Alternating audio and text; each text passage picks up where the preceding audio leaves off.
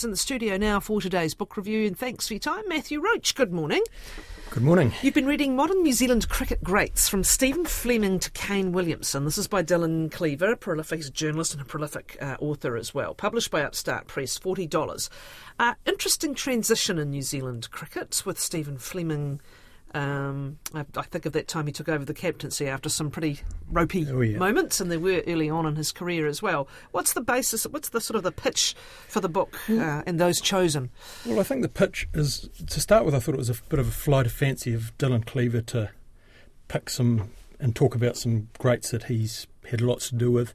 But there's sort of an underlying theme that New Zealand cricket bats above its weight just because of our numbers are smaller than anyone we play against. And he goes on to pick 13 players that specialise to start with in the red ball game and then cross over into the white ball game. And it's sort of like a team, but there's too many. So he's picked a few extras, and that's just his flight of fancy, I guess. But then most of it's really about the influence of some of the leaders, starting with Martin Crowe, probably who almost invented T20 with his max cricket, and then going on to Fleming, McCullum, and Williamson, and coach, especially Mike Hesson, I think. Although he doesn't get a lot of print time in the book, he seems to be pretty influential around the McCullum time, and the vision that he and McCullum and probably Fleming and Crowe to start with instigated into New Zealand cricket. So is this less about on-field performance and more about change either to the sport or to the way the sport's played? I think there's a lot of statistical stuff in here, but really it's more about the way the game's played and the vision of playing it hard, working hard, being aggressive, but not being plonkers, for want of a better expression. And I think that's sort of seemed to be a Hesson thing. So does he begin with Crowe? Because I think of them as quite sort of distinct eras in a way. We had the Crowe-Hadley 80s era, which was sensational for results and for performance, although some of the off-field relationships weren't too flash. And then we had that awkward kind of transition. I'm thinking of the Glenn Turner coaching era, and then Fleming went from being a player to stepping up and being a skipper. And that seems to me a pretty pivotal transition, but he begins with Crowe. Well, Crowe doesn't really sort of feature much as a player, more as a mentor for some of these guys. Fleming, McCullum, and especially Ross Taylor. Right. And huge. He was huge for Ross Taylor. Remember Taylor losing the captaincy, and that could have been the end of it all. Yeah. Right? And it was interesting because that was the Hesson and Crowe era. wrote a great article in the New Zealand Herald about it. He was going to burn his blazer. He was very emotional. He was furious, and I think he calmed down a bit after that and took it for what it was, and it was probably the right decision done the wrong way in the way of going about it. And then guys like Hesson are just quietly sitting in the background. He was a coach that no one had ever heard of, except some cricket tragics, I suppose. But he sort of steered that ship and calmed things down and got McCullum to be the leader, the mentor.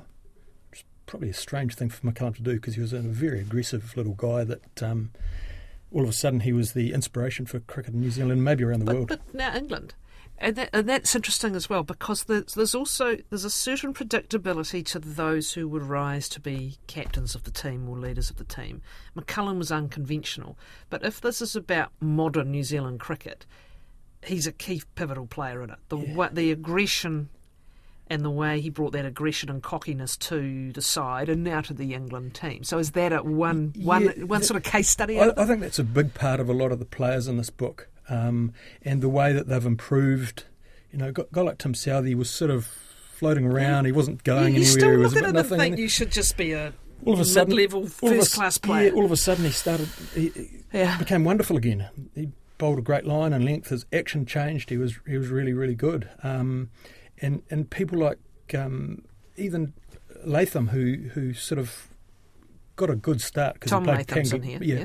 Bangladesh and things like that. So his Test cricket got off to a great start, but he's actually turned into one of the greatest we've ever had. A better record than John Wright. What's he saying about Williamson, who again, it's funny thinking of Crowe and Williamson. Crowe was a beautiful batsman. Crowe was a ballet dancer, right? And just utterly beautiful to watch.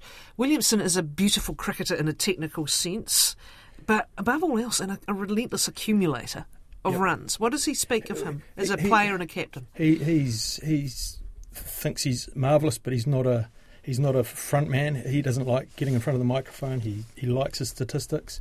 He's a big analyst of the game and an inspiration to all his teammates. And I think he's sort of quite different than McCullum before him, and where McCullum was also trying to get different stuff out of players, whether they wanted...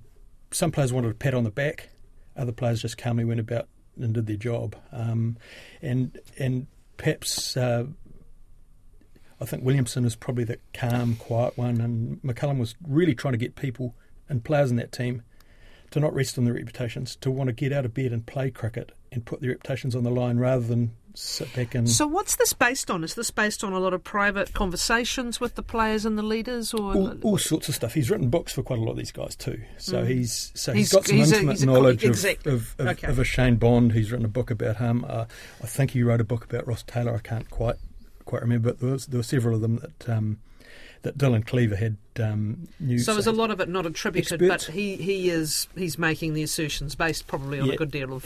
He intimates to some of the stories that went on that we've heard about that aren't probably the greatest moments in New Zealand cricket. Touches on the Cairns and the Lou Vincent and the captaincy problem, the South African problems, Tim Southey. He just hints at stuff like that and doesn't go into depth about it, which is probably good from a journalist's point of view. But a bit unsatisfying for the reader. Well, maybe. He might never get another interview if he started dishing that sort of stuff out. Overall, did you learn something from it? Yeah, I did. I really enjoyed reading it in the end. I didn't think I was going to, actually. Basically because of the way these guys improved, and it just showed me that almost all the people in this book worked really hard. Yeah.